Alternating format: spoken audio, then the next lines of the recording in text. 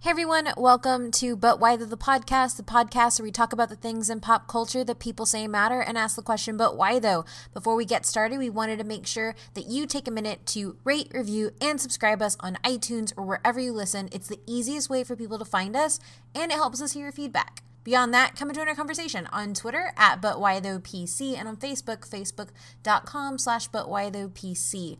And if you like what you're doing and you want to support us a little more, head on over to Patreon, patreon.com/ButWhyThoughPC. And if a monthly subscription is too much for you, make sure you check out our t-shirts. We have t-shirts open on TeePublic and available for purchase on our website through the merch tab, ButWhyThoughPodcast.com. Enjoy the show.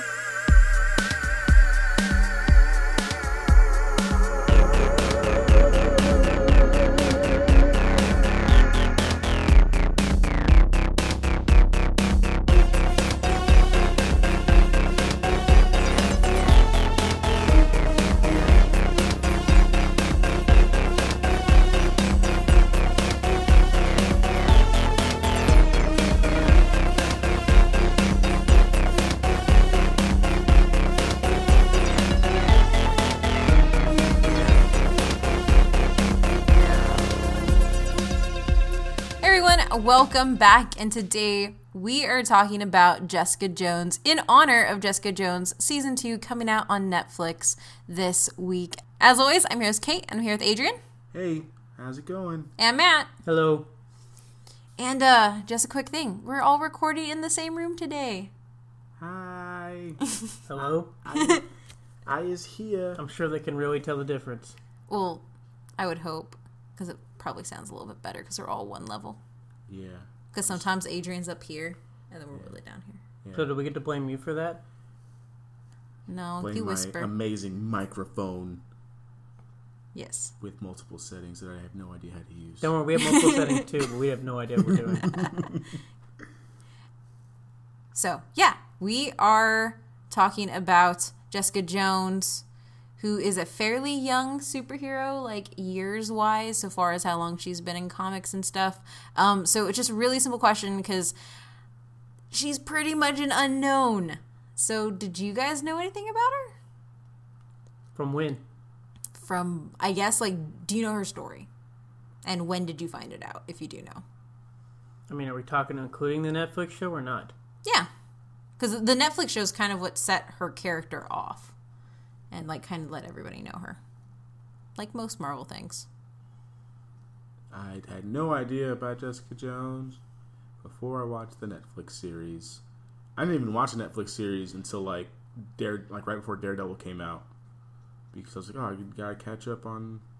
I hear this Netflix Marvel stuff is pretty good. So I watched it. And, yeah, I think her character's dope. And then I started, listening to Kate talk about her other backstory stuff. So... I really know nothing outside of Season 1 and then Defenders, so. I knew she existed, and she was in some of the Marvel video games. Or at least she wasn't really a playable character, but she, there was mention, she was one of those people that sit in, the main headquarters, and you could talk to sometimes, or she was in the computer. I didn't know that. But that's about it. Was she drunk? No. Nah, unplayable. Drunk bar fight is a necessity. That's about all I knew, that she existed. So for me, I read all of Alias, kind of, sort of. I mean, I read it in parts when Jessica Jones was coming out on Netflix. Then I watched the Netflix show. But I really didn't know too much about her outside of that. I just knew that this was a hero that Marvel decided to say, hey, nobody knows you. We're going to take I want to say take a chance on the show, but it kind of knocked it out the park. Which we do have a Marvel Netflix show, which you can go back and listen to after this one. Because primarily in this episode, I'm going to focus on her comic arc and how that plays into everything and how she's been situated within the comics. Because a lot of her, but why those are there. So yeah, Jessica Campbell Jones Cage is a fictional superhero, as are most of the people we cover, who is in her own comic books published by Marvel, and she is a character who is created by Brian Michael Bendis and Michael Gaydos. And Bendis has like kind of a hit or miss like standing when it comes to comic book creations, and Jessica Jones is kind of one of those characters that people are extremely thankful that Bendis created. She is a former superhero who becomes the owner and sole employee of Alias Private Investigations, and throughout her superhero career, she has gone by Jewel, Nitress, and Power Woman. Those are some pretty bad names. They're really bad names. Nitrous ain't that bad. I just think of Fast and the Furious. Oh, now I'm thinking of Fast and the Furious. What makes me like it even more? Just gotta go fast. I think of a suit of armor, like she's running around looking like a medieval knight. That's all I think of. Yeah, so like Nitress was her darker timeline. I mean, it's better than Power Woman. Power Woman sounds lame. Well, I mean, I wasn't saying it was the worst. Well, I'm saying Nitrous is the best. That's my favorite one of the three mentioned. I mean, she had pink hair and a white spandex suit when she was Jewel. Yeah, see, I like that. Give me Nitrous. Nitress. Now I'm thinking of like her. NO2? Now that I wish like Michelle Rodriguez would have played her, and then, like, that would have just been her name, Nitrous. It would have worked out really well. And so for those you listening at home to try and distinguish Nitress from Nitress, it's spelled Knightres. Nitrous oxide. Nitress. Put some respect on her name. Nitress. Nitress. But to give a little bit of character backstory, like we always do, Bendis actually originally envisioned her being a series based on Jessica Drew. Do y'all know who Jessica Drew is? Sounds familiar. No. Spider-Woman. Oh. So Matt probably hates her. Accurate. She... Get him, Twitter. Get him. So she is one of the Spideys, and initially he had wanted her to be in this story, but then Marvel actually had her lined up to be the Queen of the Skrull in Secret Invasion, so she cannot be put into any other stories. So she was actually created in 2001, so she's only been around for 17 years, compared to every other comic book character that we've covered on this show, which span 50 to 60 plus. So she is by far the newest. Except the Punisher, which is only about 30 plus. Oh yeah, the Punisher. Yeah. But still younger than him. Not by much, though. Wait, yes. Yeah. Never mind. I'm thinking, I saw something else. Never mind. He's been around double the time she has. So as we kind of go through this stuff, there was a little bit of hesitation initially, kind of thinking that Jessica Drew was going to inform a lot of what he was doing, but Bendis was ultimately able to give Jones this distinguished voice outside of anything revolving around Spider-Woman. And on a Marvel Comics podcast, Bendis actually expressed his desire to incorporate Jones into the parallel universe of the Ultimate Marvel imprint, specifically in Ultimate Spider-Man number 106, where she appears at Peter Parker's school. And a lot of her background inside the Marvel Universe itself, she is actually friends with Peter Parker. She did end up having a crush on Peter Parker, and they went to the same high school. She faced a lot of the bullying and stuff from Flash Thompson like he did, and she was ostracized. And when her parent died, he kind of took to her like, we're both orphans, essentially.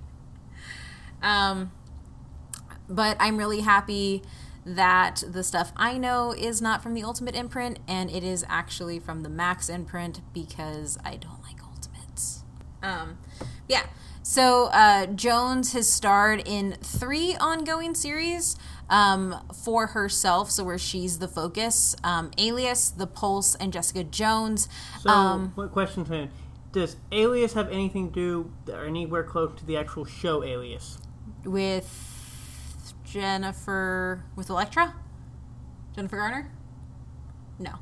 No idea who plays it, but No, it has nothing to do with Alias. And that's actually why they ended up not making a show for her called Alias. Because they initially, a while ago, around the same time that Alias was on TV, they wanted to run her by. Well, that's why I was with like, the I same thought that name. was the same time frame. Yeah, it was the exact same time frame, and they realized that was not a good idea. And that's why when they were naming this show, they went through what we can call it Alias. Well, that doesn't really work. And then they wanted to do AKA Jessica Jones as like a nod to Alias, you know, also known as it's her alias. But they opted just for going with her name as the title, and then all of the episodes, fun fact, all of the episodes start with AKA as a nod. And then, of course, as Adrian mentioned earlier, it's the name of her investigation company in the show. Yeah. I'm learning. We're all learning together, folks. Just put 2 and 2 together.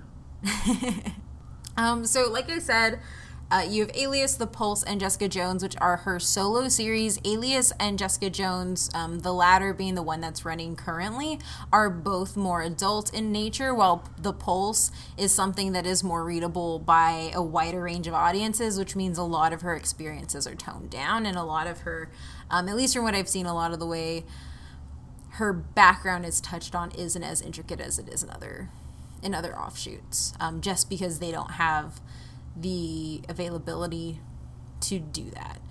So Alias itself started in November 2001, and it ended in 2004, and it ran for a total of 28 issues, so it's actually a pretty easy read if you want to get into it, and I would recommend reading the Alias series if you are new to Jessica Jones, you want to watch season 2, and you don't have time to binge season 1. Alias gives you a lot of the background that you do need to know going in, her trauma, her experiences with the Purple Man, and a little bit of like extra flair with Luke Cage, because more happens in Alias than the actual show. So it's an easy place to start, and Marvel Unlimited is like $9.99 a month, and you get a whole bunch of comics, so I would recommend that. After that, she is in The Pulse, where Bendis pulled a lot of the characters from Alias down into this series, and it ran for 14 issues from April of 2004 to May of 2006. And then Jessica Jones, her solo title, which is ending in 2 issues, I believe, as of right now, debuted in October 2016. She's also a member of the New Avengers alongside Luke Cage, her husband. And I actually did know that. Yeah? Yes. Okay. We're on the same page. And this is actually called Marvel's Heroic Age, which is 2010. And she lasted the entire series from 2010 to 2013. But for a lot of the stuff, she's like kind of an Avenger in every team that she's associated with, whether it's New Avengers or Mighty Avengers. And I'll explain a little bit why she's kind of and not fully dedicated like everybody else. She has reasons. So, how did she get her powers? What exactly are her powers? Now I'm going to tell you. So, on the way home from Disneyland, her parents and her brother, I believe, they're not named in the comics. So, one question, though. Yeah. This background for where she gets her powers, what year is this from? This is from Alias. It's meta as shit, right? Back to Disneyland. It is from before. They should have, they need to... Yeah, fuck. I didn't realize that. You need to canonize Disneyland in our MCU, for one, and put that in season 2. That's what I hope happens in season 2 of Jessica Jones. I hope they put this car crash, and she's in there with, like, little Mickey Mouse ears. Yeah. Well, they already put it in season 1. Oh, but it's not Disneyland. It's not Disneyland? Sadly. That sucks. New memory. Add Disneyland. Add Disneyland, just in the background. Give the same scene in a flashback, Yeah. but with Mickey Mouse ears. But with Mickey Mouse ears, yeah. They can CGI mustache. They can CGI Disneyland. Yeah, they can do it. Fuck, I didn't notice that when I was writing these notes. I've been waiting for you to get to that part. Yeah, that's what I was saying. I was like, come on. Come on, let's get there so we can talk about how meta this is. So yeah, she's in a car with her parents on vacation. They're driving back from Disneyland. Tony Stark actually gave them the tickets. And it's her parents, her little brother in the car, and the car collides with a military convoy, which is carrying radioactive chemicals. Her entire family is killed, and she spends several months in a coma. Also, poor Jessica Jones is in a coma a lot. Like, a lot. So why did Tony Stark give them tickets? The parents' company. Like, they worked there. Is that the show? I haven't watched Jessica Jones. That's not in the show. So yeah, I haven't watched Jessica Jones, like, since, like, the first Daredevil season came out. So I don't... Yeah, so in the show, it's just her family getting ready to go on a vacation. They go on a vacation, and they crash. She's in a coma. She comes out, and she has powers. And she knows that it happens from the crash. Put in there, too, like... Tony giving the You know what's also funny would about just bring it in so well. Then that needs to happen. You know what? For a D-lister, he sure does seem to be related to every single person we talk about. If you would like to know more about Matt's passion about Iron Man, you can check out our Patreon review of the first Iron Man movie for $3. He went D-lister off. giving people tickets. Yeah, D-lister wouldn't be the reason Jessica Jones gets her powers. So anyway, as we move through this, what was I say? Yeah, so she's in a coma a whole bunch. This is one of the first of many, mainly because although this radioactive chemicals give her super strength, they only give her slight invulnerability. So she can still be wounded, she can still be shot, she's still gonna get hurt.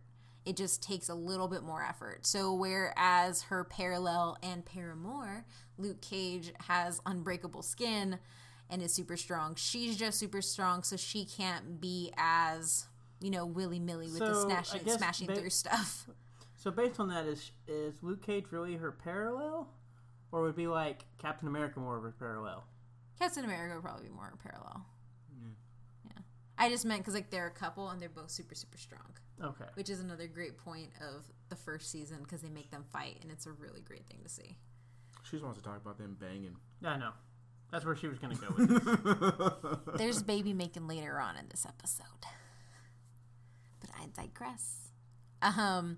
So she discovers that this radiation, like I said, gives her super strength, limited invulnerability, but she also has flight, which she doesn't have in the show, and she does make a reference to it saying that it's not necessarily flying so much as it is jumping really, really high. So think original Superman who jumps, she can do that.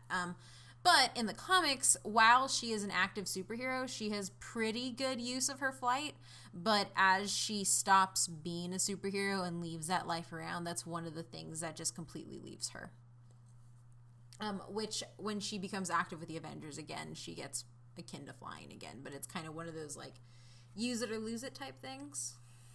Yeah, I'm cool with her not flying. Yeah. Yeah, I am too. I think it'd make her character, out of, the Defenders, level, B-list plane.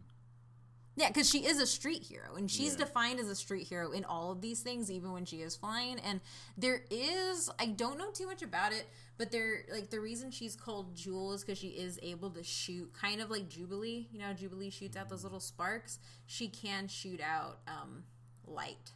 Yeah, I like that idea. But it doesn't really get used. Alright, can we get past this one? But flying and being able to shoot stuff with your hands automatically makes you above everybody in Defenders. Exactly. But the thing is, this isn't how anybody knows her characters, and when her character is in fights, Jessica Jones, as we know her, after she's left the persona of Jewel, she doesn't do any of this. She is just raw emotion and brute strength. So after she leaves that mantle behind, she ends up losing all of that.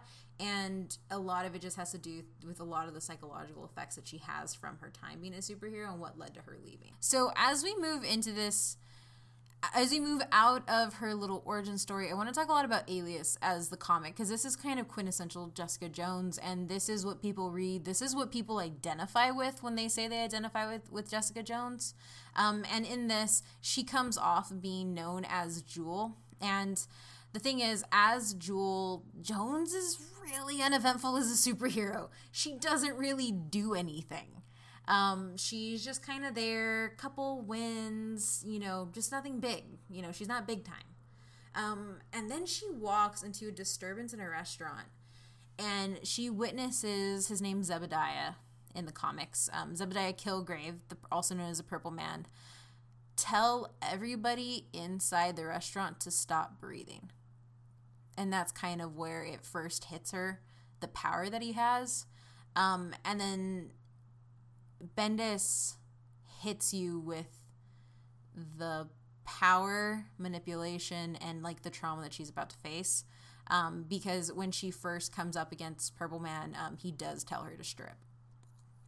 And he tells her that a lot. There is obviously a lot of psychological abuse and stuff like this that comes from her, but the main thing that he ends up using her for, other than pretty much just torturing her, he ends up using her as his own like personal wrecking ball and his own personal criminal aid. Like, she is his muscle. He doesn't get his hands dirty, she does.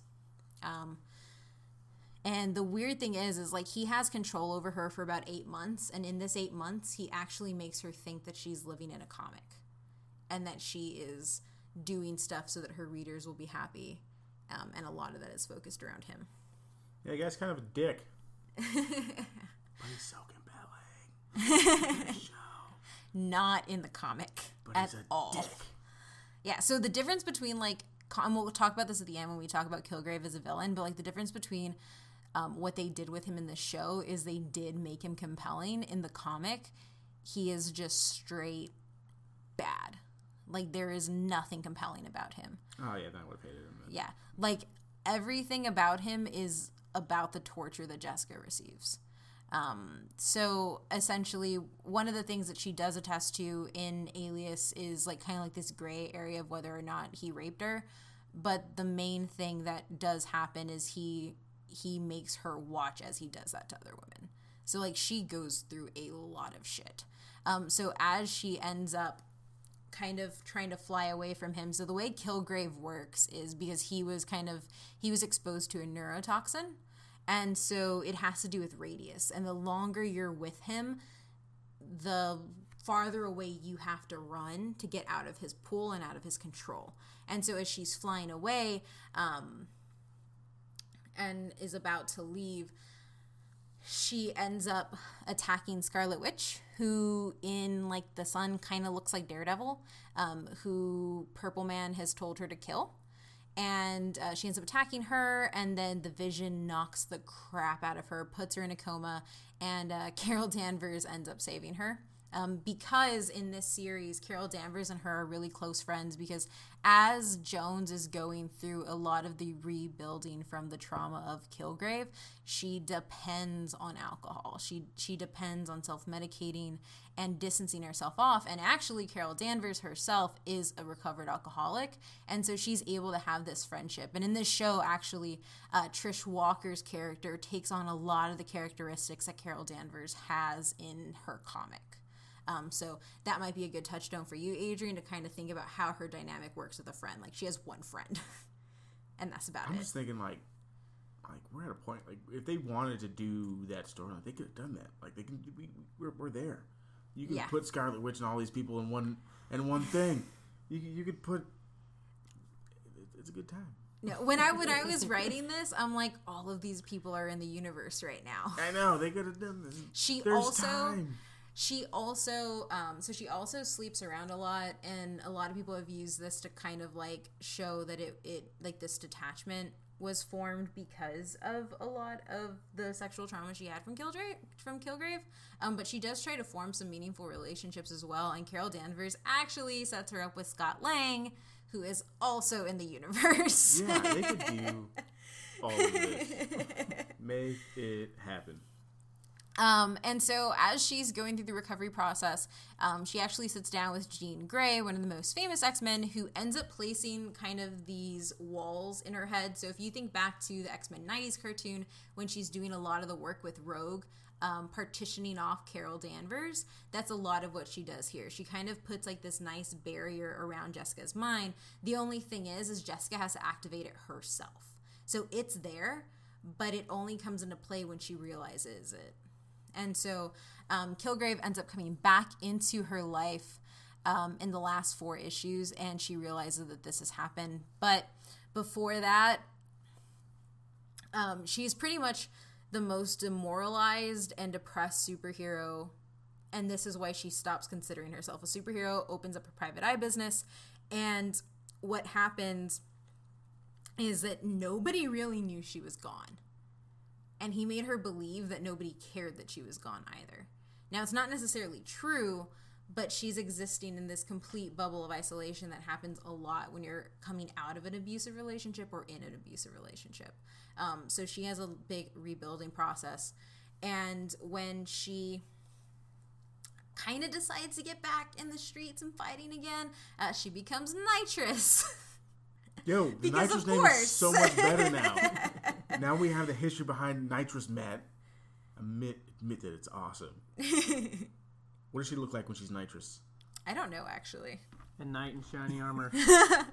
That's gold with pink highlights. She does have pink hair as a jewel. Yeah, looks pretty dope. I'm down with that.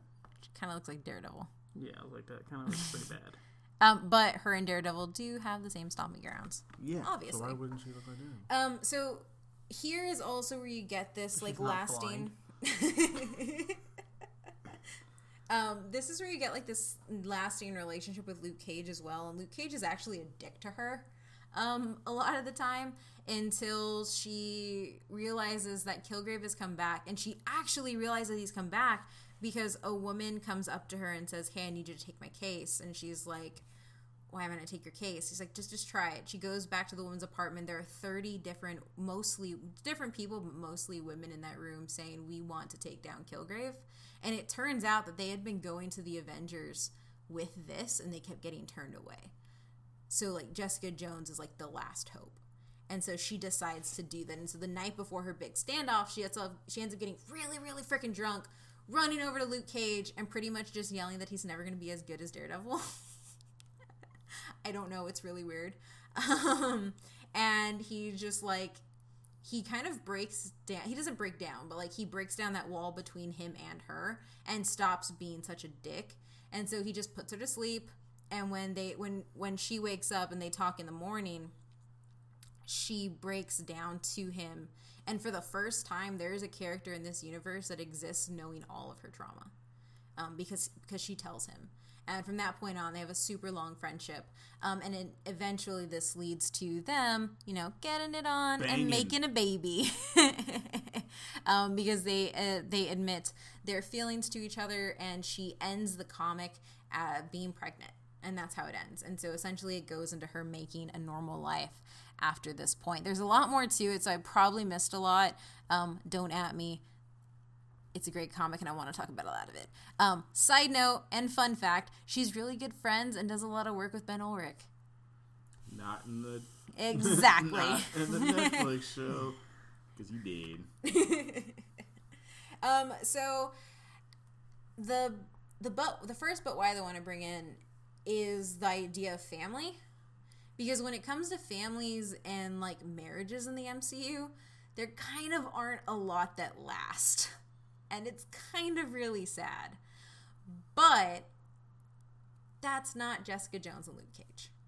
Jessica Jones and Luke Cage do last. They have their stumbles, but they last. And so in The Pulse, it's kind of centered around her coming back to this normal life.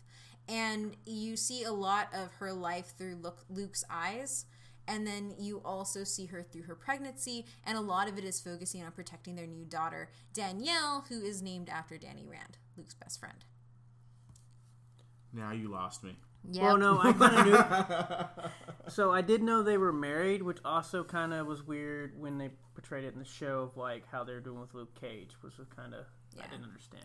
So, like, going back and rewatching the Jessica Jones show, their dynamic together is so freaking good. And I totally see it as Endgame because it progresses really well. Yeah, right? Like, when he comes back, they kind of have, like, some moments, right? Mm-hmm. Like, was it in Defenders? Yeah. I'm trying to, like, remember watching Defenders. But, like, yeah, they set it up. And Misty... At the end, they set it up. And Misty actually hates her. Yeah, they're not... She's not going to get with Misty Knight. No way.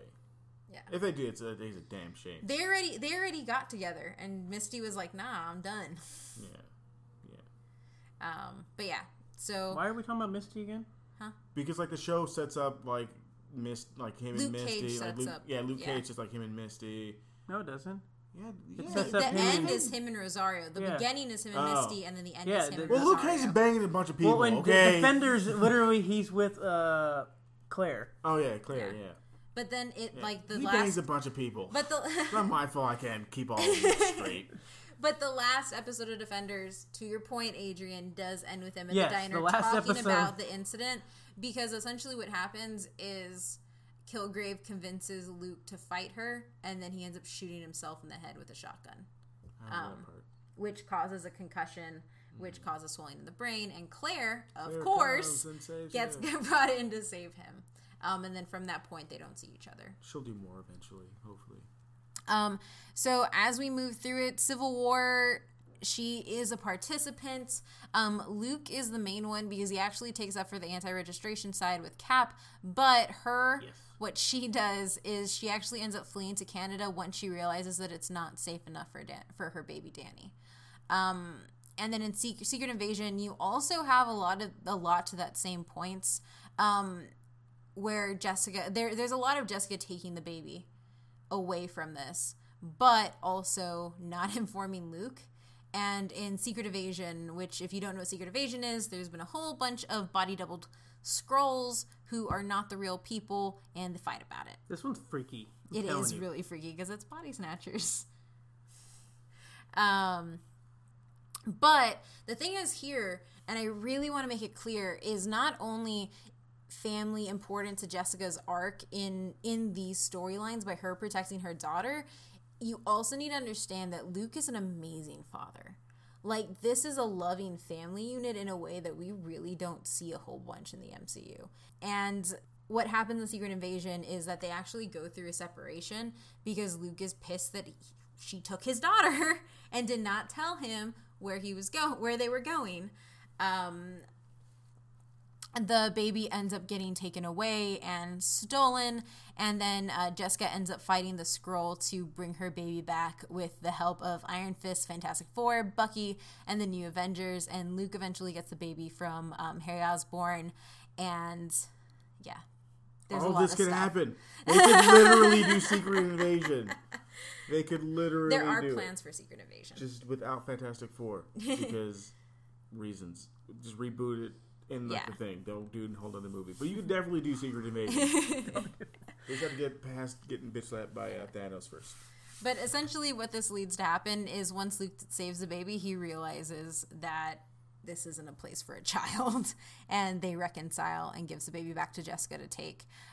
So essentially what happens in the heroic age is that they realize they need a superpowered nanny to watch over the baby, and Squirrel Girl takes care of her. That's the nanny. And then she resumes being Jewel for the New Avengers and keeping, that on the side. And this is where I said she's an auxiliary member and not a real member, because a lot of her stuff has to do with being a mother to Danny as well. So she has this progression from this really flawed character and damaged character who doesn't believe that she can love or is deserving of it into a character who has a very loving life and provides love for her daughter. Which is a really great arc to see. And you see her having that, she can't, her trauma doesn't make her not normal once she fights through it, which is really great to see an arc, which is why I brought this up as a but why though. So I wanted to bring this up. She takes up the name Power Woman to honor Luke, who is Power Man, and also because she wants to set a role model for her daughter. And Power Woman kind of sounds a little bit better than Jewel. Not by much. But It sounds just as bad as Power Man. Like, they're both... This is true. They're both pretty not good. This is very true. What would Luke Cage's be? What's his equivalent to Jewel? I have no idea. Diamond. I can't think of a manly sounding gem. I can't either. Anyway, so in the New Avengers arc and this area, Luke Cage makes the Mighty Avengers, and she doesn't like this because obviously, why the hell are you making an Avengers team, Luke, when you have a baby daughter that you got to take care of? Don't be bringing hell down on you. I mean, there's a whole bunch here. I can go into the Superior Spider-Man stuff, but I mean, it's not really necessary. I think you listening at home and you guys here at the table can get like family and motherhood is something that's actually really important to Jessica's character and something that you wouldn't get out of just watching the TV show. Because yet. Well, yes, we'll see what happens. But it just shows that it shows her in recovery. Because a lot of talk around Jessica Jones, and rightfully so, is on the impact she has for going through her trauma. But there is light after that trauma, and I think that sends a really important message for people who have been on that end. That there is a way. There's a brighter day at the end. I'm sending. So we've talked about the show on our Defenders episode we've talked about the show on our Marvel Netflix episode, and we've kind of talked about the show throughout here, so I don't know how much time to spend, but really what I want to touch on is the show as being about why, though, is the show is held as probably one of the best stories in the Marvel Netflix universe when it's voted upon. Like Arrow season 4? Oh god. I hate that podcast. I hate that podcast, and I'm probably going to leave that in because they suck. But it is heralded as one of the best shows on Netflix for the Marvel Universe, and a lot of it has to do with the writing, and a lot of it has to do with the writing of trauma, PTSD, abuse, and seeing yourself through it. And that is done largely because this show was created by a woman, Melissa Rosenberg, and it's written by women. And the producers, 7 out of 13 of them are women. And the only men that are on there are people like Stan Lee and Joe Quesada, who are literally just like character consultants because they wrote the comics. So if 7 out of 13 are women and there's only 2 men, that only equals 9 people. No, I said like Stan Lee and Joe Quesada because those are 2 people on the producer's end. The other ones are people who have worked in the comics and work as consultants on the character. Which I said, but you didn't pay attention to. He just saw math, and he was like, that doesn't make no sense. I need my math to make sense. Exactly. No, I just put those 2 names because those are 2 really big powerhouses that work on producing and consulting the majority of TV shows and television shows, because obviously Stan Lee has had to cancel multiple appearances and doesn't have time to actually oversee a production project like this, but he does get producing credits. But when it comes to the actual story, research, and stuff like that, and portraying this stuff, it is, by and large, in the hands of women that are doing it. The other people are mainly character consultants. So in the show, I do want to bring up 2 characters outside of Jessica, because we get the introduction to Luke Cage. I actually think that this is my favorite characterization of Luke Cage, because you get angry Luke Cage. Like, you get pure angry Luke Cage avenging the death of his wife. And trying to. And that's a side that we don't see in any other Luke Cage version. And it's not a diss on the character, but it's a very different characterization from Jessica Jones to Luke Cage, his solo series. But that does have to come into play with what he learns and what he experiences going through Kilgrave, because Luke Cage doesn't leave Kilgrave unscathed. Because essentially Kilgrave says, oh, you had sex with Jessica. I love Jessica. Now I'm going to brainwash you into ruining her life. And he has to do that, and he has no option not to. And then you have Trish Walker, who I mentioned briefly. She is a reference to the character of Hellcat. And Trish Walker takes the place of Carol Danvers, like I said earlier. And she's really freaking dynamic. And there's a season where she actually risks her life to save Jessica from Nuke, who's another character in there, by taking kind of like it's like a super soldier pill. It like heightens everything, but you need to have a downer in order to take it without getting hurt. And so what she does is she takes the upper, fights because she's been training herself, because she's paranoid as all hell, like she has a panic room and shit. But she didn't have the strength to take him on. Takes the pill, fights him, and then immediately drops into like, oh my god, I'm having a heart attack. But she's a really good character, like, all around, and she does get to shine in different aspects, but she's kind of like Jessica's grounding force to not really losing a hold on things, especially when it's really easy. And she's one of the first people to actually believe that Kilgrave is there and is real, because Trish actually calls him out on the radio. Kilgrave ends up scaring Trish extremely bad just because he didn't like what she said, and he ends up sending police over to kill her because he's brainwashed them. So there's a lot going on. There are a lot of really great characters in the show, but I wanted to highlight those two just because Jessica Jones, like the majority of the Netflix shows, do have great side characters with some really great stories, and I think it actually lands stronger than some of the other shows. It also only has one villain. It's the only Marvel Netflix show that has one villain. This is also true. But I kind of want to make a counter argument that it has two villains, and one of them's actually Jessica herself. Ooh. I can't argue against that because there's an episode in the middle where she has the realization that she isn't actually able to be controlled by Kilgrave, and then her entire dynamic changes, and then it changes even more when the woman she's trying to protect sees, like, so essentially Jessica Jones, her switch gets flipped into action because she comes face to face with a woman who went through the same thing that she did. Up until that point, Jessica just pretended like it didn't happen. She drank, she pushed it away, she didn't process it, and until she saw, like, pretty much, like, she bore that guilt. And so that girl that she's been trying to protect saw this and just, like, killed herself and said, now you can kill him. I'm out of the way. I don't need his confession. And then that's when Jessica's like, well, okay, guess you're going to kill Kilgrave. So that's kind of a valid argument, I would say. But definitely doesn't have the whole two different people. Well, yeah. But wait, there's more. Here's the twist. I don't know, I like Trish. I like Luke Cage. Trinity? Yes. Trinity also does make her first appearance here. That's the lawyer that she works with, who I don't know the actress's real name, but she was Trinity in the Matrix. That is her name. Yeah. I will say this. I freaked out when I saw it. I was like, babe, look away. I haven't seen her in anything in years, but here she is. And I do want to say, too, I know, Adrian, you binge-watched it, but I binge-watched it for the first time this week in preparation for this episode, and it is really hard to get through. Like, it's pretty heavy, like, from episode 1 all the way out. There's a lot of really deep emotional stuff going on, and there's a lot of, like... Sometimes you gotta run before you can walk. Thank you, Tony!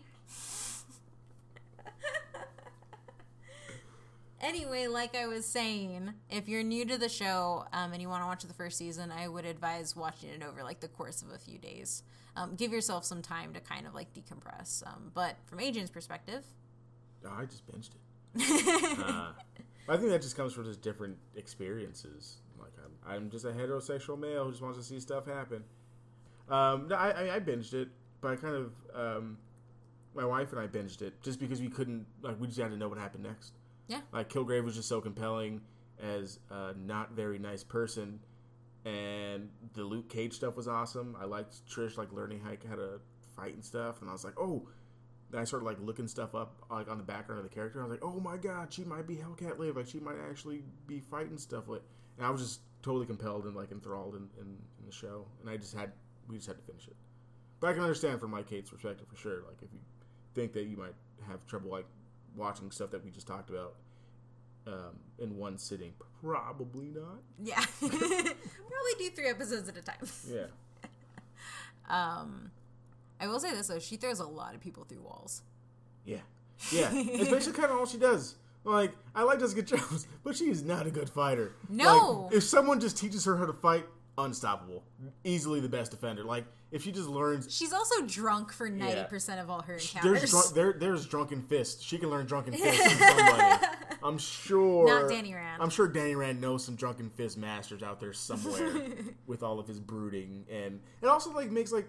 This is slightly off topic, but, like, it also makes, like Iron Fist brooding just so much, like, unnecessary garbage. Like, stop brooding, dude. Like, Jessica Jones need to tell you what she's been through over the course of a season, so you can stop brooding and acting like the world hates you, you rich boy. Hey, Iron Fist. And then Luke Cage was an experiment. Matt Murdock's dad was a gambler. Yeah. He lost his sight. Yeah. And Iron Fist ended up in a place that he ended up being the best person at. Yeah. And then he came back to a whole bunch of money. And he still brooded all through Defenders. But he's the immortal Iron Fist. Oh, is that who he is? I didn't know. I didn't know. You only had to say it 6 times an episode. I still liked him more than I did Luke Cage in the Defenders. That's a different argument for a different Yeah. time. Yeah. But You can go check out our Defenders review where we talk about all these things and the characters. Yeah, but I think Kate's point on like Luke Cage being different, it kind of reminds me of like how I like T'Challa better in Civil War than I do in the new Black Panther movie. But I think it's only because like he's like more like visceral and like wants to get revenge. I don't know why that's so compelling to me to see people want to like get their. Because they just like they throw care to the wind. They're not thinking about consequences and they're not thinking about anything. They just want to settle that vendetta. So the only things I have seen of the show is basically the episodes with Luke Cage in the hospital getting shot and a whole thing in a series of that. Yeah. And just from that, it does seem more intriguing compared to his show wasn't bad, but the Defenders. Biggest disappointment. He is a badass in. And another reason why I was like, oh, I hope they get together because they're doing it and they're throwing each other around. This is crazy. And they're breaking beds. Yeah, this is nuts. But their fight scene is actually really good. Like they throw each other through numerous walls. Like it's really good. He's just a guy just trying to live his life, man, in the little bar thing. And the way it's written too, like you know that Kilgrave is making him do this, but the entire time they're fighting, Kilgrave's talking through a microphone, and he's reminding Jessica that she killed his wife, and this is probably coming from a real place. So he does nothing but make her feel like shit. Yeah, which is a regular tactic. Yeah, pretty good tactic. So yeah, you should at least watch like the Luke Cage arc, like. Towards the end, like when you see like the story start tying in, because it then ties into like the Luke Cage thing. So basically, Marvel knew what they were doing when they made Jessica Jones. They had plans. Yeah, it ties in really well to his show because you understand why he doesn't want to do anything because his strength literally got used to destroy a whole bunch of shit. So I want to work in fan, but why those here for the show? And I do want to send a giant thank you to the Do Even Comic Book family. As always, search that hashtag, go to the website, doevencomicbook.com. They came out for, I think, the most fan but why those we've ever gotten for an episode. We got for this one. So from @Task versus the World, he says the Netflix MCU deals with social issues. Superheroes can not only show us cool scenes, but teach us about ourselves in a way that no other media can. To me, Jessica Jones is about surviving abuse and about the nature of abuse itself, including how people become abusers, which is a nice call out to the compellingness that you noted for Kilgrave in the show. Next from @JD Scrogan, or Scrogan. I apologize. Scrogan? Oh, yeah. I like Scrogan. JD Scrogan? JD Scrogan. That sounds like a superhero. That does sound like a superhero. So @JD Scrogan, I read the first volume of Alias for the first time this past weekend, and it gave me even a greater appreciation for the show, which nails the tone and characterization of Jessica perfectly. Not if you listen to Geek History Lesson. @Cat Loves Film says, I haven't been able to get that season 1 scene where she can no longer be controlled by Kilgrave out of my mind since I saw it. It was so powerful, and I think of it each time my own PTSD flares up again. From @BabyGrotesque, watching Jessica Jones literally changed my life because for the first time I got to see a real version of myself on TV. Not a princess, not a hero, real and fucking hurting. Representation matters, but unfortunately sometimes it comes in the form of auditory hallucinations. And that is a callback to a lot of Jessica's PTSD, which involves getting put right back into the situation where she was last with Kilgrave. So as we move through, and I talked a lot about this on our Marvel Netflix episode, so just to kind of expand, one of the largest reasons that Jessica Jones resonates with a lot of people, and particularly women, talking about her abuse, her survival, her trauma, and really how the show showcases PTSD. And we also talked about how it happens in like a specifically like male and military context with the Punisher when we did his review show, as well as his character episode from the comics. And for her, this really defines her as a character. She has what the show does really well with her dynamic. I don't want to call it a relationship, but her dynamic with Kilgrave is that you see him exhibiting all of what happens when you're in an abusive relationship. He isolates her from everybody around her. He literally kills everybody around her and makes it believe that it's her fault. He contains her to where she really can't move without him knowing. He threatens her. He uses language of love. Kilgrave ultimately always says that he loves Jessica, and that's why he's doing this, which the comics also reinforce. And then gaslighting, which is a word that gets thrown around a lot, but I don't know if people necessarily know what that means. Gaslighting is literally, in Jessica's case, where she says, you made me kill Reva, which is Luke Cage's wife, and he says, oh, I didn't make you kill her. I told you to take care of her. You chose to kill her yourself. And it's a lot of every time Jessica is telling him what's happening, he's pushing back. And so when and there's another instance that kind of like hit me in the gut where he tells her, I gave you everything. And she's like, you gave me nothing but shame. And so like there's a lot of this dynamic and her working through, and you get to see really, they are really hyperbolic in, he convinces people to kill themselves to get a lot of this done. But the root of what he's doing is really what you can see in somebody who's going through this personally. And through his victims, you end up seeing really different ways that people deal with trauma. So everybody that Kilgrave ends up touching, the show ends up diving into how they deal with it. The antithesis, or like the other side of the coin to Jessica, is Nuke. He's supposed to be Nuke from the comics, but his name is Officer Simpson, who initially comes to kill Trish, and he thinks that he kills her, and he doesn't know how to deal with it. And so he ends up showing back up, trying to break down the door and find the body. But when he's told that, oh, no, she's alive, he ends up getting into a relationship with her. And then he ultimately ends up on this giant quest to kill Kilgrave. But he ends up killing innocent people along the way. Just brute force. Nothing else matters but killing him. And that's how he processes it. Whereas for her, she feels it because she is trying to protect everybody around her. So as a sexual assault survivor, and if you want to hear more about this, I do talk about it in our Marvel Netflix episode. Like I said, she deals with a lot of PTSD episodes.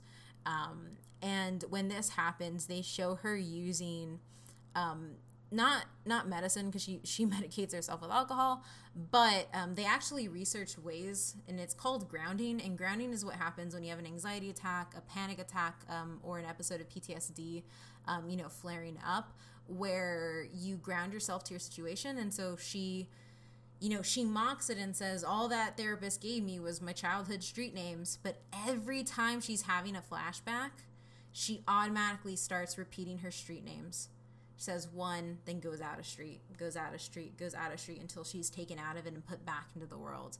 And you end up seeing this really great scene where she's talking with Hope, who's the woman who called this to her attention, who is also in her same position, where Hope is freaking out and Hope just doesn't know what to do. And it's right after she's told Trish, this doesn't work. Why, it's just a street name. And she ends up saying, hey, no, where did you grow up?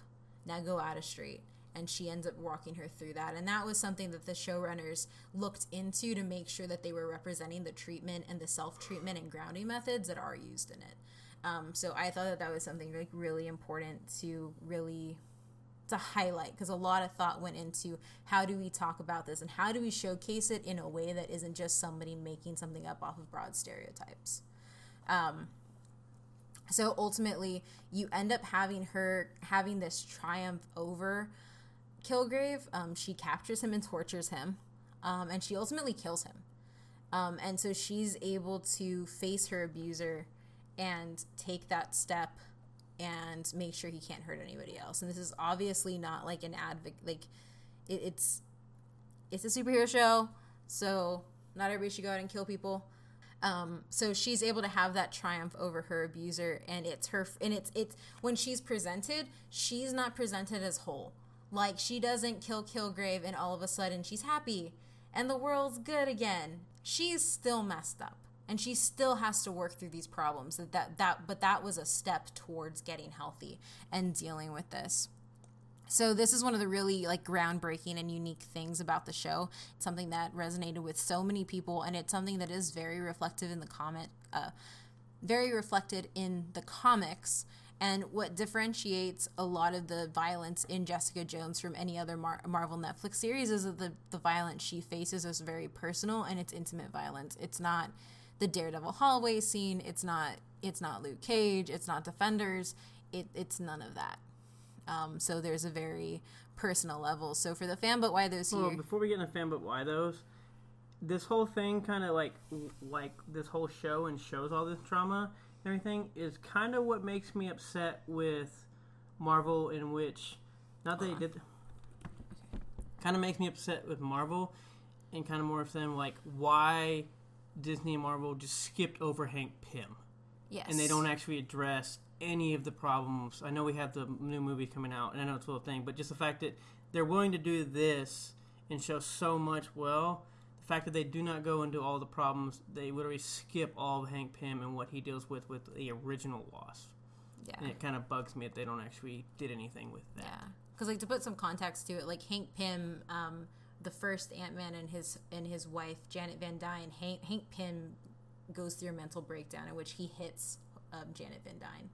And he abuses her, and that is a storyline that a lot of people like to forget, but I do agree. I think the way Jessica Jones handles it is something that can be used as a model to actually having that processed. We didn't get it, obviously, but we also don't know what we're gonna get because Janet Van Dyne is gonna be in this next episode, so they may bring in that dynamic with them. We don't know, because we do know from the first Ant-Man that Hope does hate her father. We don't really know. We don't get that why. because he didn't create Ultron, so it doesn't matter. It's also easier to do something like that over 13 episodes than it is. For Exactly. Well, I guess that's also true, but I guess the fact they've literally ignored that whole entire thing. And this is also like Marvel's other than the Punisher. Until the Punisher came, this is probably the most hard R ratings for a show that it has. Yes. Like even over Daredevil, just because of what they show. So I think if they had writers that cared, they can do an arc. They could have done an arc like that well with Hank. But I think Adrian is right to actually unpack Janet's side. And what she's going through, you need more than a movie. Yeah. Unless you're going to make like the movie about Hank Pym, which they didn't do. So that's probably like why. But which bugs me why I won't watch that movie. I refuse to watch it. But it's a fantastic movie! It's good. It's a good heist movie. It's a good movie. It's one of my favorite solos. I know it's not obviously Jessica Jones, but I know it's kind of the same trauma of him having this entire completely mental breakdown, and while we get this whole Jessica Jones arc and great stuff, but they couldn't do it with Wasp. They literally ignore and act like this part never existed. Yeah. Oh no, I'm sorry. And he's getting movies, and they completely act like. But I also think the difference is though, like Jessica Jones's character is rooted in this, right, from all parts, whereas that's just a piece of Hank Pym's story. Correct, but unfortunately, it's also what he's best known for at this point. Yeah, which is why they went with Scott Lang. Yeah, exactly. But yeah, no, exactly the point. Yeah, no, it is a big loop, but I don't know. I think the reason the Marvel Netflix universe and the MCU will never be together is because of the difference in tone from the two. Yeah. Like the Marvel Netflix universe takes like kind of like Task said in his fan, but why though? It takes these real social issues and unpacks them and showcases them. Which isn't, it's just not something you get in the MCU. Those are superhero movies, first and foremost. And then Civil War comes in and punches you in the heart. Agreed. But yes, now to the fan, but why those? Yeah, so for this, we have a whole bunch of fan but why those. I'll be putting them up on the website, so thank you for sharing your stories and contributing, because these are really deep. So from at Lizzie Lynn Garcia, Jessica Jones matters to me because she showed how women accurately deal with PTSD and sexual assault. Jessica Jones is not perfect. She's highly flawed, and she's dealing with her demons the best she can, and I love her for it. At Sekra_XP, as an abuse survivor with PTSD, I can relate to her struggles. I see myself being the reluctant hero that she is. I cope with anxiety every day. The show hit me really hard and was hard to watch, but it's my favorite. She makes me not feel so alone. At Ursat's Ash, one of our bloggers, for butwhythoughpodcast.com. Make sure you check that out. She actually has an awesome article about her worries about Janet Van Dyne, which is also brought shout out into to the you movie. why I thought of this, because she really wanted this episode, and also she's a big fan of Janet. Yeah, because Janet is Jessica in the ways that she really overcomes everything. Yes. So, so she says, I read Alias when I was 14, and it was one of the things that taught me how to empathize with people who had experienced abuse and helped me cope with my own abuse. It's still my favorite comic to this day. She wasn't okay for most of the book, but in the end, she faces her abuser head on and makes a better life for herself and her family. I also want to say in the comic, and I don't know why I left this out, but she beats the crap out of Kilgrave, and she kills him. I think that was kind of assumed. So, yeah. In the show, she snaps his neck after. Yeah. You said that he tortures her, or like, I think you mentioned it at some point. So at CJ the Architect, Jess stands out to me because she is a good example of what PTSD and grief will do to a person. You can't snap your fingers and get over it. You have to learn to live with those scars. At Angel T18, Jessica Jones has taught me that even as messed up as I am, that it's okay that even if I'm damaged to hell and back from PTSD, that doesn't mean I'm broken so long as I get back up. From At Real Comics, everyone has spoken so well about the PTSD and being the survivor, so I'll hit on another angle. The comic was outstanding. First, those MAC watercolor covers set a mood. Then inside, some of the BMB, and he's referring to Brent Bendis here.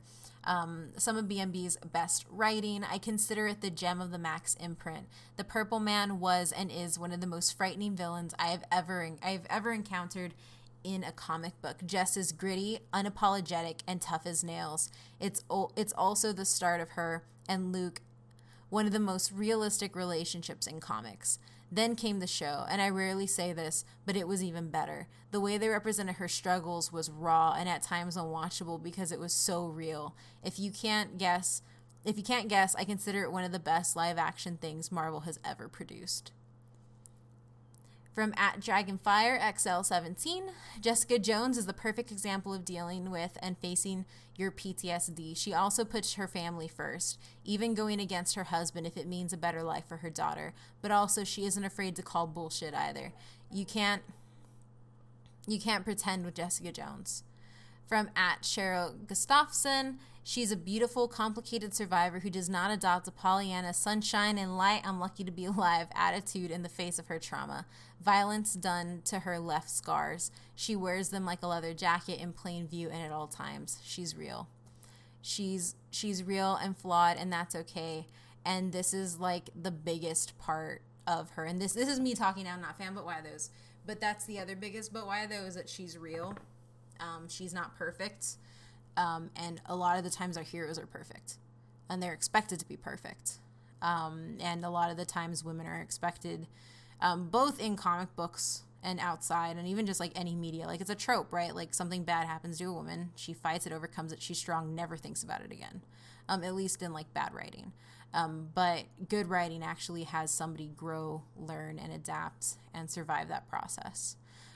So on that note, from at Prairie Flocks, she is imperfect. She never looked like so many of the other women in comics, never acted like them. She exhibits raw, violent emotion and power, but she evolves, she heals, she confronts, she is real.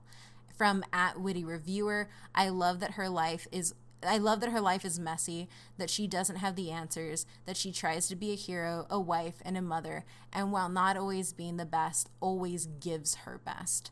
Also, she curses more than I do, and I fucking love to curse. A fighter, a survivor, and a hero. From @WildYoungCharm, I've always liked Jessica Jones because she's perfectly imperfect. She's been through some serious trauma, and she understandably hurt, angry, impulsive, and a complete mess because of it. That said, she's also a survivor who is a fiercely loyal and protective of those she loves. From @TJ Shepardvan, @TJ Shepardvan. Because she shows being angry and damaged doesn't mean you need to be warped and cruel. I love Madden Gao's title for her, the unyielding woman. As she stands, so shall I. From Ivy Wall, Ritz, a guest on our podcast we had for our Black Panther stuff and our Star Wars Last Jedi review. He says, Jessica Jones matters to me because she's real. She isn't picturesque. She's flawed. She has a set of skills we don't often see in women characters, and she isn't the typical sex symbol. I love the heavy dose of reality her stories bring to Marvel. And finally, from @Ladies of Comics, she shows reality. She isn't the typical female superhero. Her life doesn't revolve around being superpowered. You can see in her every flaw a woman can have, and she's a great mom. So yeah, we got a crap ton of fan, but why those? And we probably could have just done the episode just listing what they said. Very true. Because I can't say it better. I mean, yeah, I totally identify with a lot of what those said, and I think that's why Jessica Jones really struck me as one of the best shows on Netflix. So, yeah, I mean, I just wanted to talk a little bit, just give a little bit of background on Kilgrave. And end on the villain, just because I know those fan, but why those were amazing, but also a little bit heavy. Some funny things about Kilgrave. He escapes Marvel's version of Arkham a crap ton of times. And he is actually older than Jessica Jones because he was an existing Daredevil villain. In the comics, he is actually purple. He doesn't show up other than in flashbacks and Alias, except for the last 4 issues. Oh yeah, and he initially started out as a spy who was out to steal nerve gas.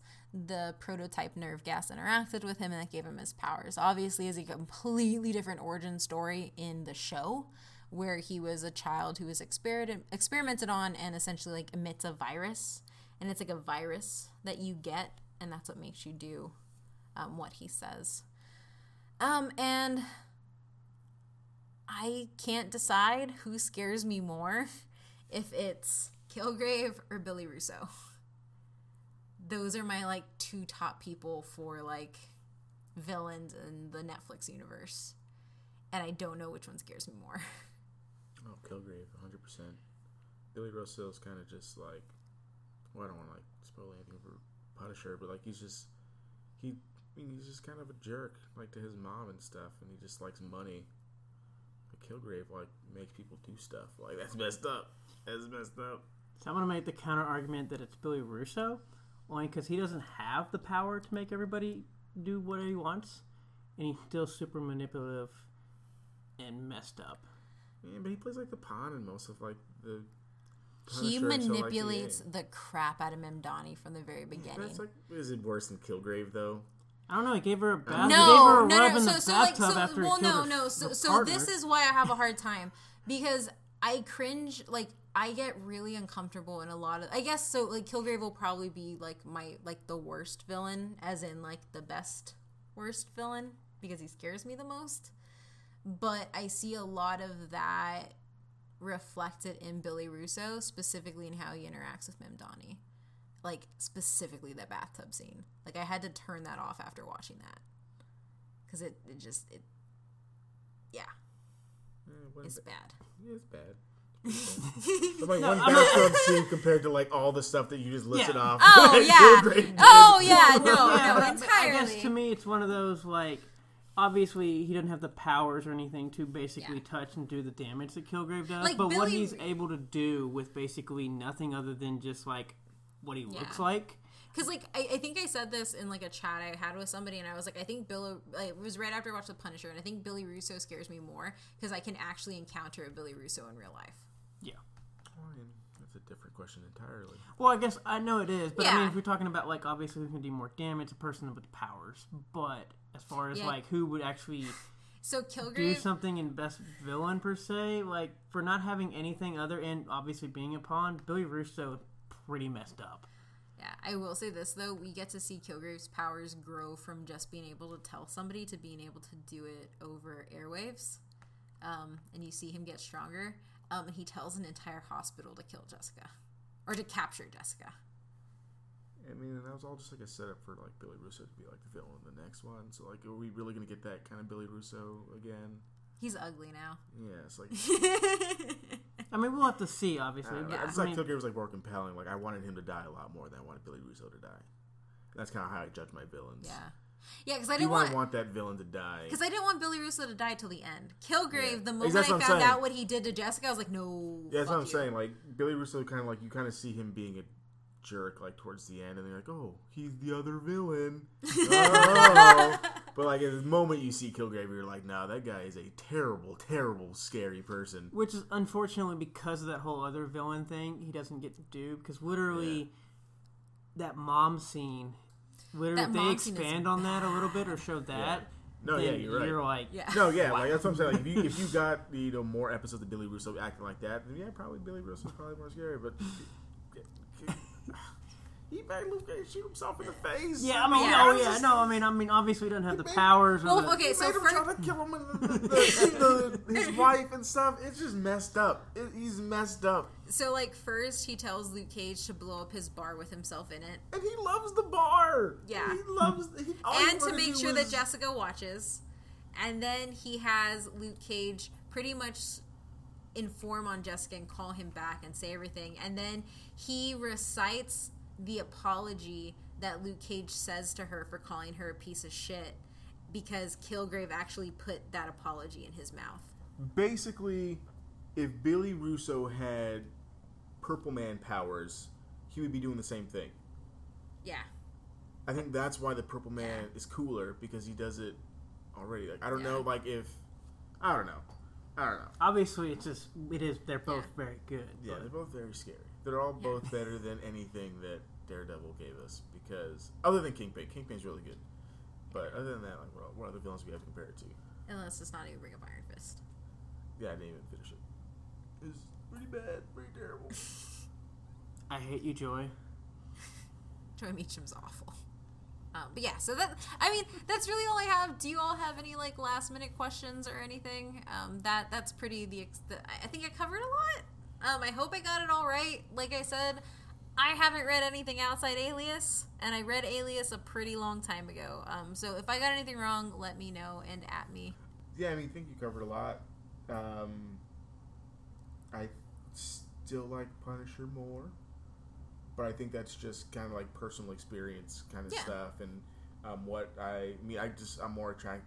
I find the vendetta killed family thing for me personally as like more compelling, because like that's what I would do. Like if I had like Punisher powers, or not even powers. If I was like dude who could shoot stuff really good, that's what I would be doing. Yeah, But Punisher powers. Punisher powers is shooting stuff bullets, real good. bullets and guns. I think that's what we attributed his powers on in the Punisher episodes, just blowing stuff up really good. No, he does not like bombs. Or blowing stuff up No, because internally. bombs aren't precise. Blowing stuff up internally with bullets, because the heart Pew, pew, explodes when you shoot it. Yeah, I just find that more compelling, but I still like Jessica Jones. I think Jessica Jones probably, after this episode, like Jessica Jones probably passes Daredevil for me. Daredevil season 1 for me. So like Punisher and then Daredevil, or Punisher and then Jessica Jones and then Daredevil season 1, just because of this episode itself. Yay! Yay! Good job. I thought it was Arrow season 4. Arrow season 4, Arrow season 3, unknown show, random NBC comedy that got canceled, and then Jessica Jones. Is that not how it goes? Did I get this right?